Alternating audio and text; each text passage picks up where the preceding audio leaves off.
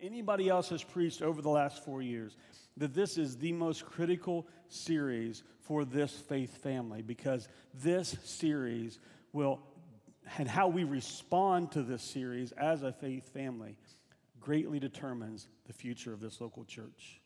What she is about, where she spends her energy, even what she looks like and how she operates, I believe, hinges on how this faith family accepts, shuns, ignores, totally rejects what Paul has to say to us over the next several Sundays. I have tried multiple times to pigeonhole this down into a set number of messages, but it's become a regular occurrence that when I sit down with Scripture and notes and commentary and prayer and the Holy Spirit, that he says, hey, and this needs to be shared too. So I don't know how long we will be in this series, but I pray that we are all faithful to the Holy Spirit's guidance, that I don't get the urge to plow through some difficult stuff, but we go at the right speed for this faith family. If you're a visitor, I hope you hear through these series of messages that this is who we desire to be.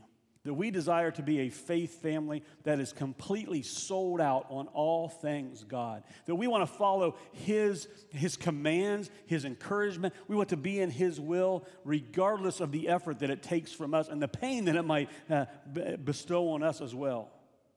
If you're a member, I want to encourage you to engage on a deeper level than you have in some time. To make sure that you are tuned in. If you have to work or if you're out of town, if you're sick, I encourage you to please go back and listen or watch these series of messages. Not for the presentation, but for the truth that is included, that is in each presentation. I encourage you to use the one sheet. If you have not done that over the past several months into a year, I pray that you start doing that, because it's going to take us deeper and further and in sometimes different directions than we can all go together in 30-ish minutes on a Sunday morning. So please, I encourage you to engage. I encourage you to carve out time to connect to the text. I encourage you to have conversation with God about this. I encourage you to have conversation in your care groups or in your family. I encourage you to have conversation with me about this, because I truly believe that this series could change drastically what we look like, how we operate, and how effective we are in our kingdom endeavors.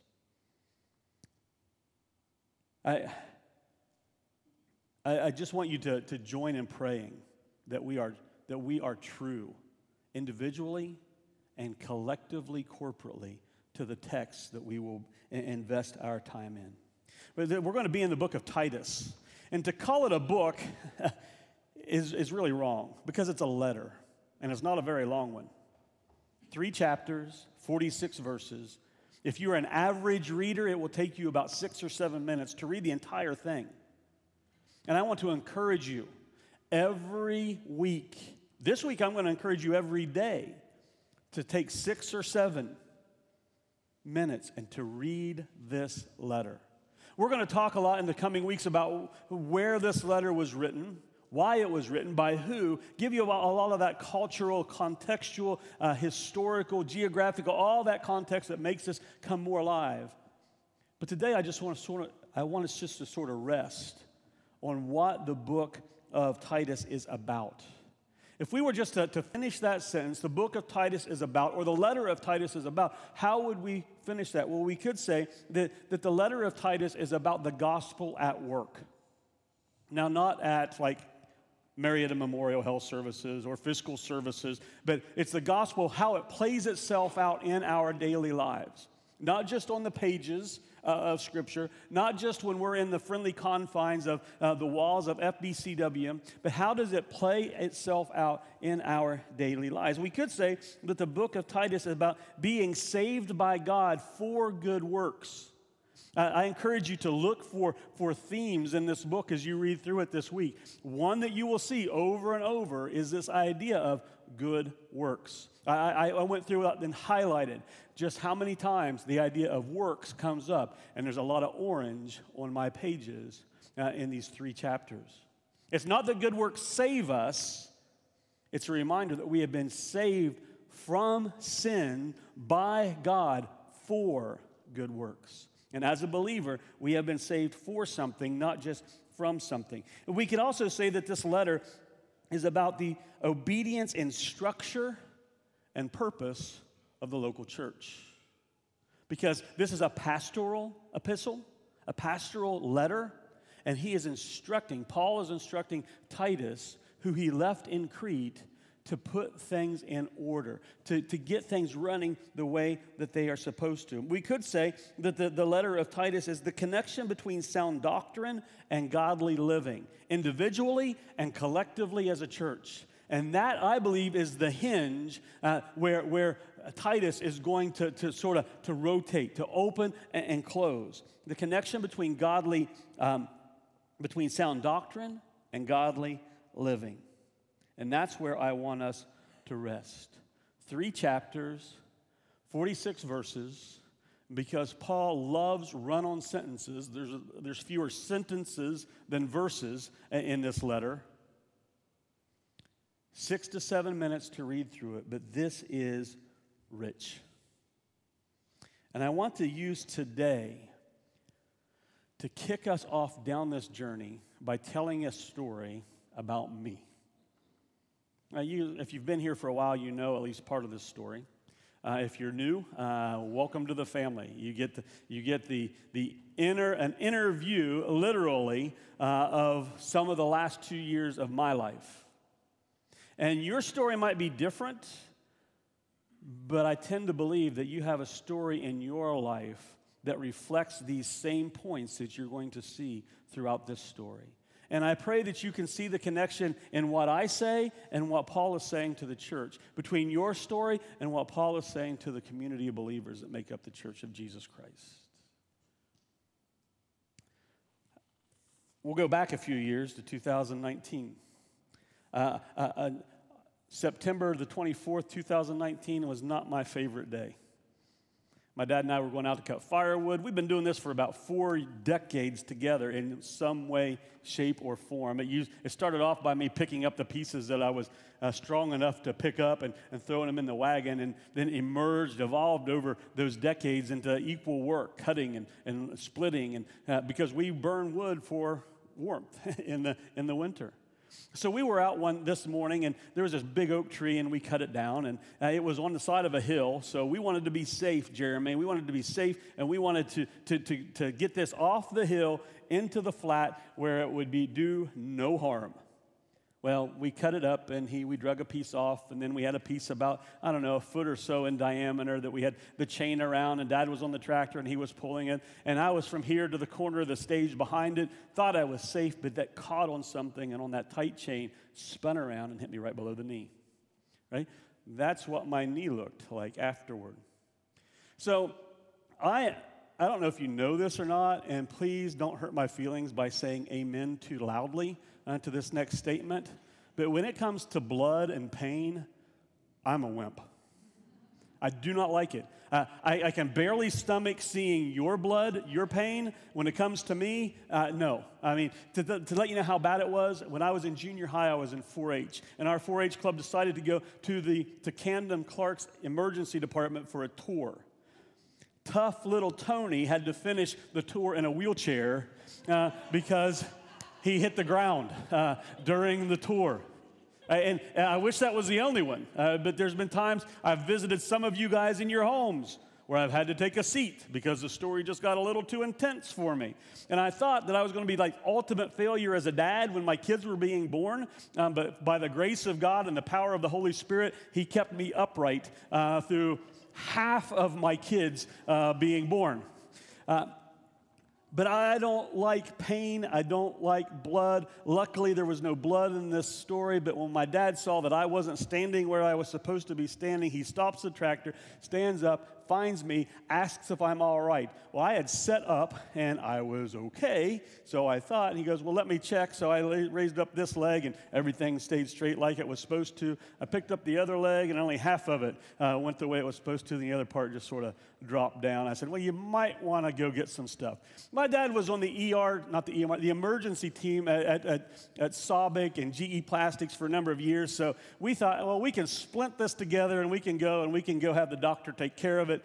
By the time he went up and notified family and came back down, I had changed my mind that we weren't going to do that. So he threw the tomato stakes and the baler twine off to the side that we were going to use to fix the problem. And luckily, when Little Hawking showed up, they sent the 4 biggest, burliest guys on the fire department to my rescue because they had to drag me out of the holler.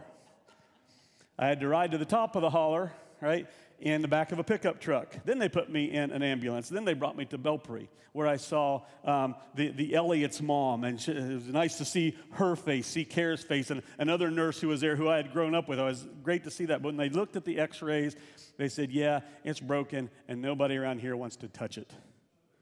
So they sent me to Columbus. And up there was this team at Grant Medical. There was this team that pieced my shattered leg back together and put all those fine screws and everything in there. I still have them at home. I shared them with my 11th grade Bible class at Wood County Christian not too long ago. So if you want to see those, I still have them. They're sitting up on the shelf in my office. Share those with you. If you have an accident and want some cheap stuff, I'll make you a deal. You can have those. But they put me back together as best they could. But my leg, I don't know if you know this or not, but your leg's not straight either. A leg usually is like 2 or 3 degrees out of straight. Mine was 15, 16 degrees out of straight. If you were here then, you remember how awesome that looked, right? Because I looked like a bike with a kickstand, and it was crooked. But that's the best that they could do. And after I was released from Columbus and brought down here, Jason Gessel took over and great care from him. Thankful for the doctor that he is. He got me healed up, gave me exercises to do, and then got me healing until the point that we could do it all over again and replace that shattered, crooked, painful leg with a new knee that has been great. And it's been just over a year. I've been able to go fish in the Madison River in Montana. I've been able to cut my own firewood without accident. We've been able to do all these things. But throughout this story, there are some things that I'm extremely thankful for. One, I am extremely thankful for Jason Gessel and the great ortho doctor that he is. That he is able to take something broken and put it back together or replace it with something better to fix the issue. He one time said, hey, are you sure about this? Because it could be weird for a church member and a pastor to be in this thing together. Like it makes some people nervous. I'm like, hey, I figure if you mess it up, you got to look at it every Sunday. So let's go for it. But I'm thankful for Jason and for the doctor that he is. I'm thankful for a good core. But before, there wasn't a day went by before my friends, my men's ministry team, showed up at Grant Medical. And I think they risked their lives because they came after dark. And it's not in the best place in Columbus. But they were there. Not the least part of that core was Shelby, and so thankful for her. And then a great community. I don't know if you know this, but we sort of live on a family compound out in the Vincent area, so I'm thankful for that family compound. And then our neighbor who wanted to help in some way, and she did this holistic health type of thing, and she wanted to come over and do something, so she finally convinced me to let her come and do this massage on the deep tissue, and she came over and she used these tuning forks where she would hit them and she would place it on different places, and it felt so good until she put that thing right on one of the screws in my leg, and I thought I was coming apart. But I'm thankful for her and that community, and I'm thankful for this church community. Guys, before this year, I hadn't cut firewood for 2 years because Randy and Dave and the Rue family and all of these people and came and kept us warm during the winter. I'm so thankful for the community that surrounds us.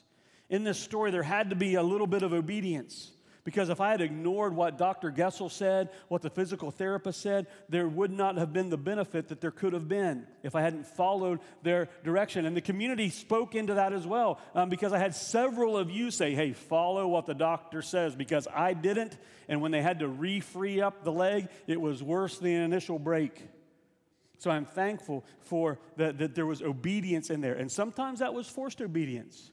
Because sometimes I got quite comfortable sitting in the recliner watching the 13th football game of that weekend. And sometimes it was forced, but it was obedience. And then in this story, there's also painful endurance. Because to fight through the pain for something better is necessary, whether it's my story or whether it's your story. Sometimes there's just painful endurance necessary. Now, to do nothing really was not an option. Because to do nothing meant that there was going to be this continuous cycle of frustration and ongoing pain.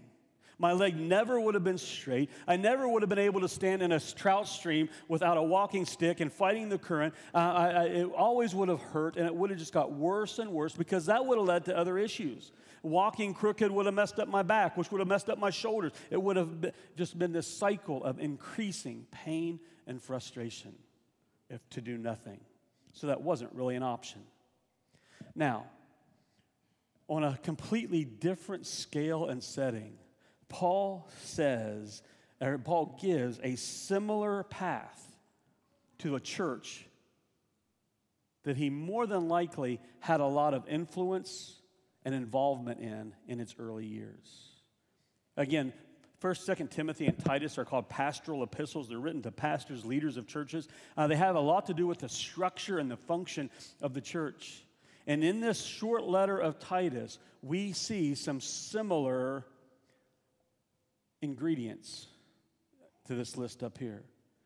You see, all throughout Scripture, God, Jesus, is referred to as the great physician, as a great healer. If you read through Titus and you look at the number of times that God is brought up, he is the central character. It talks about the faith of God, the grace of God, about knowing God, about the peace of God, about the teaching of God, the Son of God, the Spirit of God, belief in God. God is, don't ever doubt this or forget it, the central figure in all of Scripture and in Titus, this letter that we're going to look at. There's this need for a good core. And we're going to read a word today that's a little bit foreign to us in how we do church. But we're going to read this word elders. And he's talking about these godly, these biblical leaders who are charged with and responsible for leading a local church. There has to be a good core. There's also this community. It's referred to in Scripture as the household of God, as the church, as the ecclesia, as this community of believers that are doing life together, that are laboring together in chasing after the mission that God has put on the church global and on the church local. And he speaks of obedience. If you read through this, and we're going to in just a minute, as we read through it together or you on your own, look for those words of obedience. He'll spend some time saying, the world is doing this, but then he'll say, but you. Those are words of obedience. He'll say, the world's doing this, but you need to put things in order. He says, the world is doing this, but remember, church, this is what I say. He's calling us over and over and over to obedience. And this word set straight, right? You cannot say that without this idea of painful endurance coming to mind.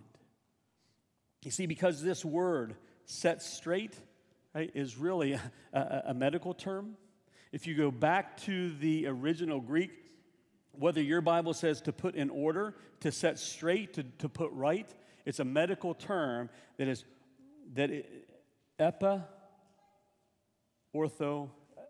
de ortho. Ortho, you see that in there?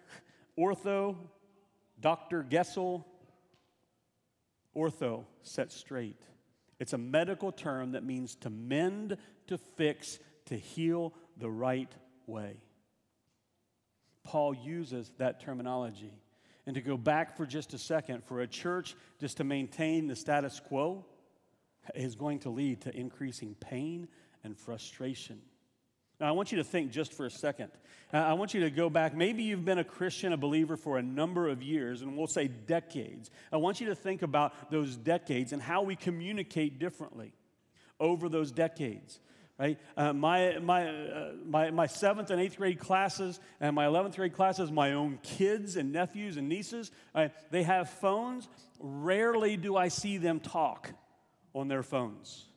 It's texts, it's pictures, right? Remember the old, it took you 5 minutes to dial somebody's number phone, right? And then if you messed up, you had to...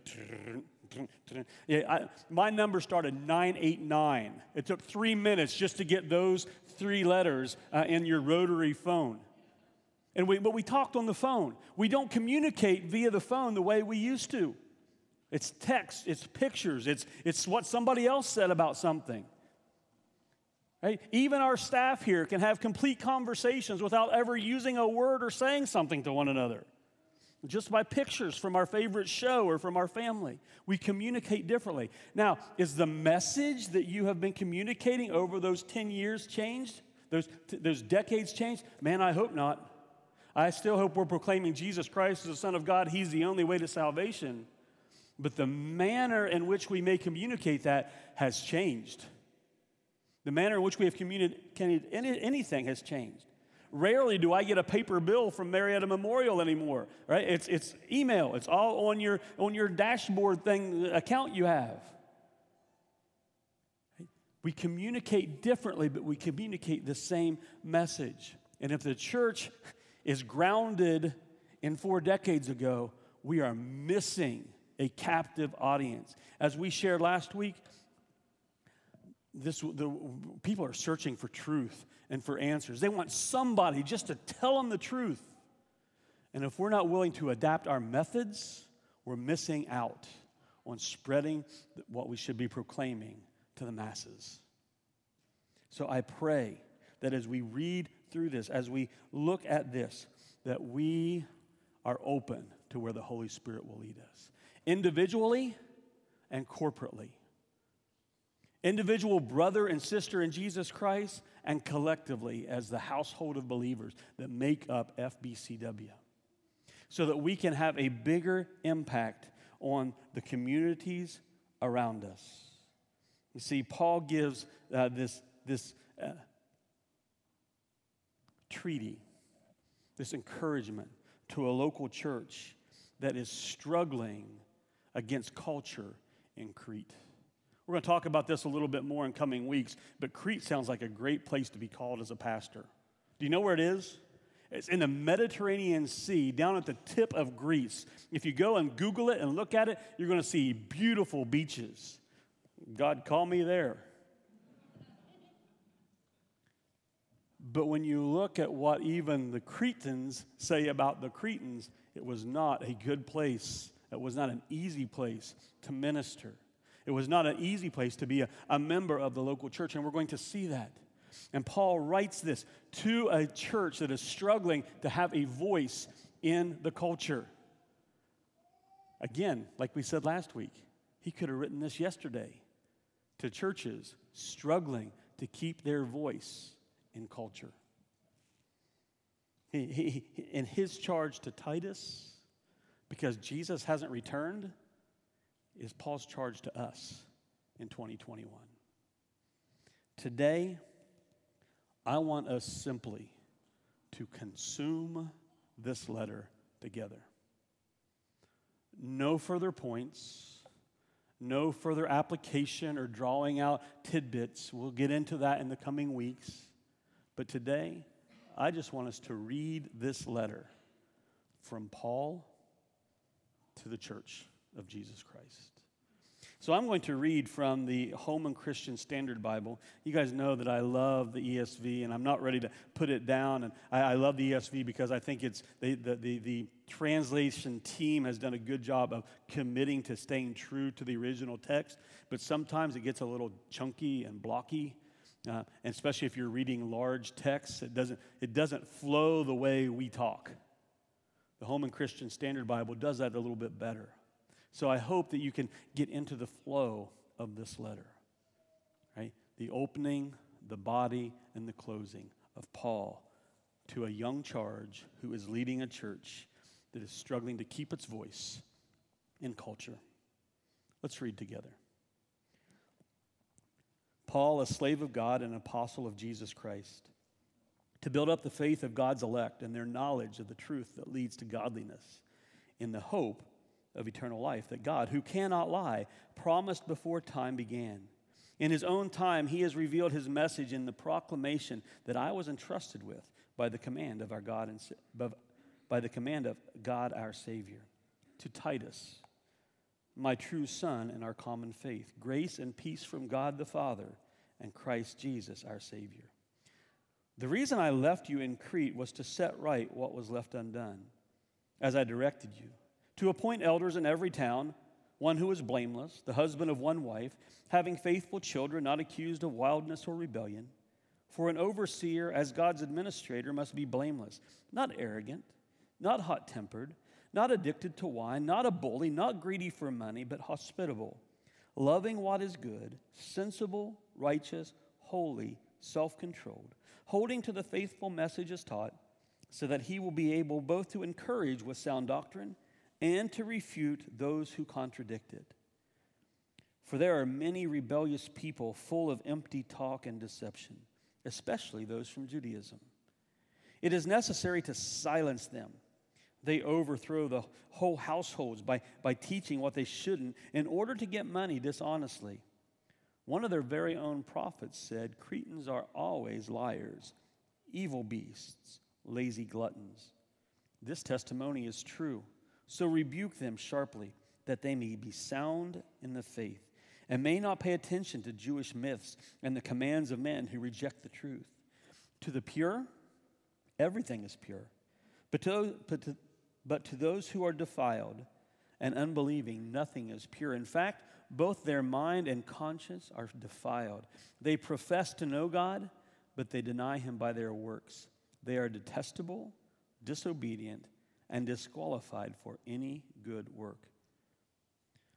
But you must say the things that are consistent with sound teaching. Older men are to be level-headed, worthy of respect, sensible and sound in faith, love and endurance. In the same way, older women are to be reverent in behavior, not slanderers, not addicted to much wine. They are to teach what is good, so they may encourage the young women to love their husbands and to love their children, to be self-controlled, pure, homemakers, kind, and submissive to their husbands, so that God's message will not be slandered.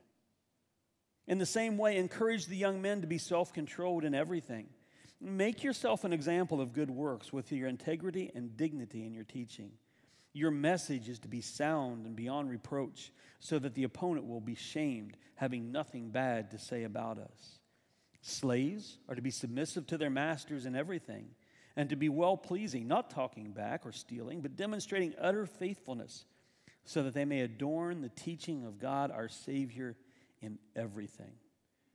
For the grace of God has appeared with salvation for all people, instructing us to deny godlessness and worldly lusts, and to live in a sensible, righteous, and godly way in the present age, while we wait for the blessed hope and appearing of the glory of our great God and Savior, Jesus Christ. He gave himself to us to redeem us from all lawlessness and to cleanse for himself a people for his own possession, eager to do good works. Say these things and encourage and rebuke with all authority. Let no one disregard you. Remind them to be submissive to rulers and authorities, to obey, to be ready for every good work, to slander no one, to avoid fighting, and to be kind, always showing gentleness to all people. For we too were once foolish, disobedient, deceived, enslaved by various passions and pleasures, living in malice and envy, hateful, detesting one another.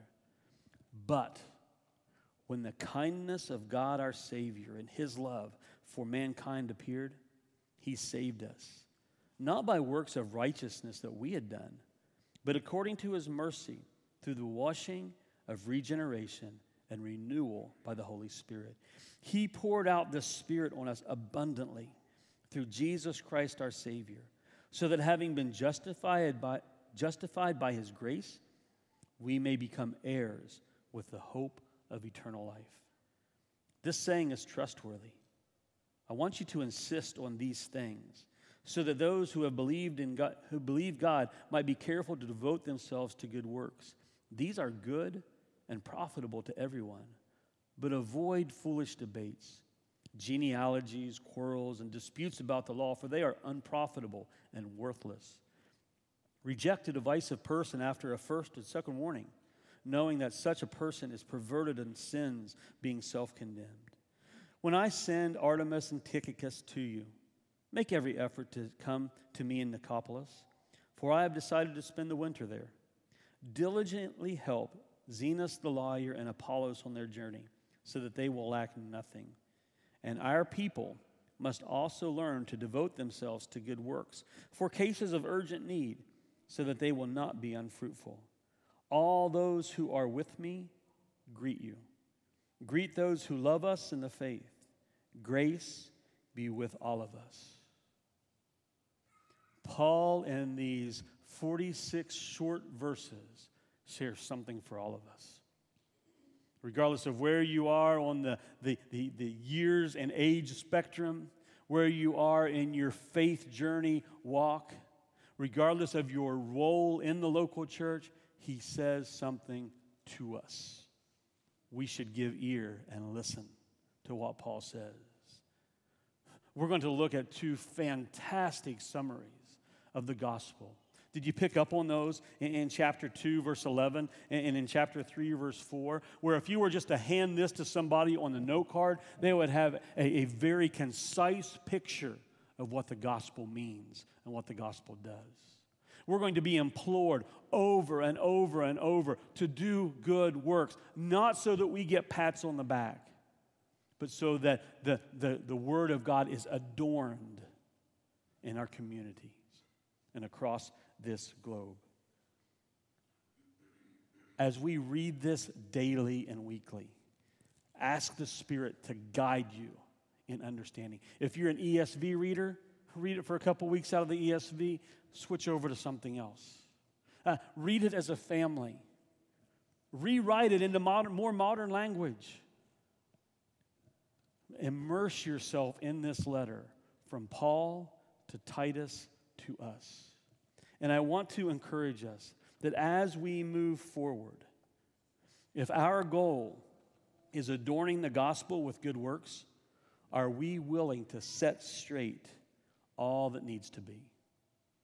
Are we willing to take a hard, deep look personally at our lives and make adjustments where we need to so that we are better proclaimers of Christ's gospel?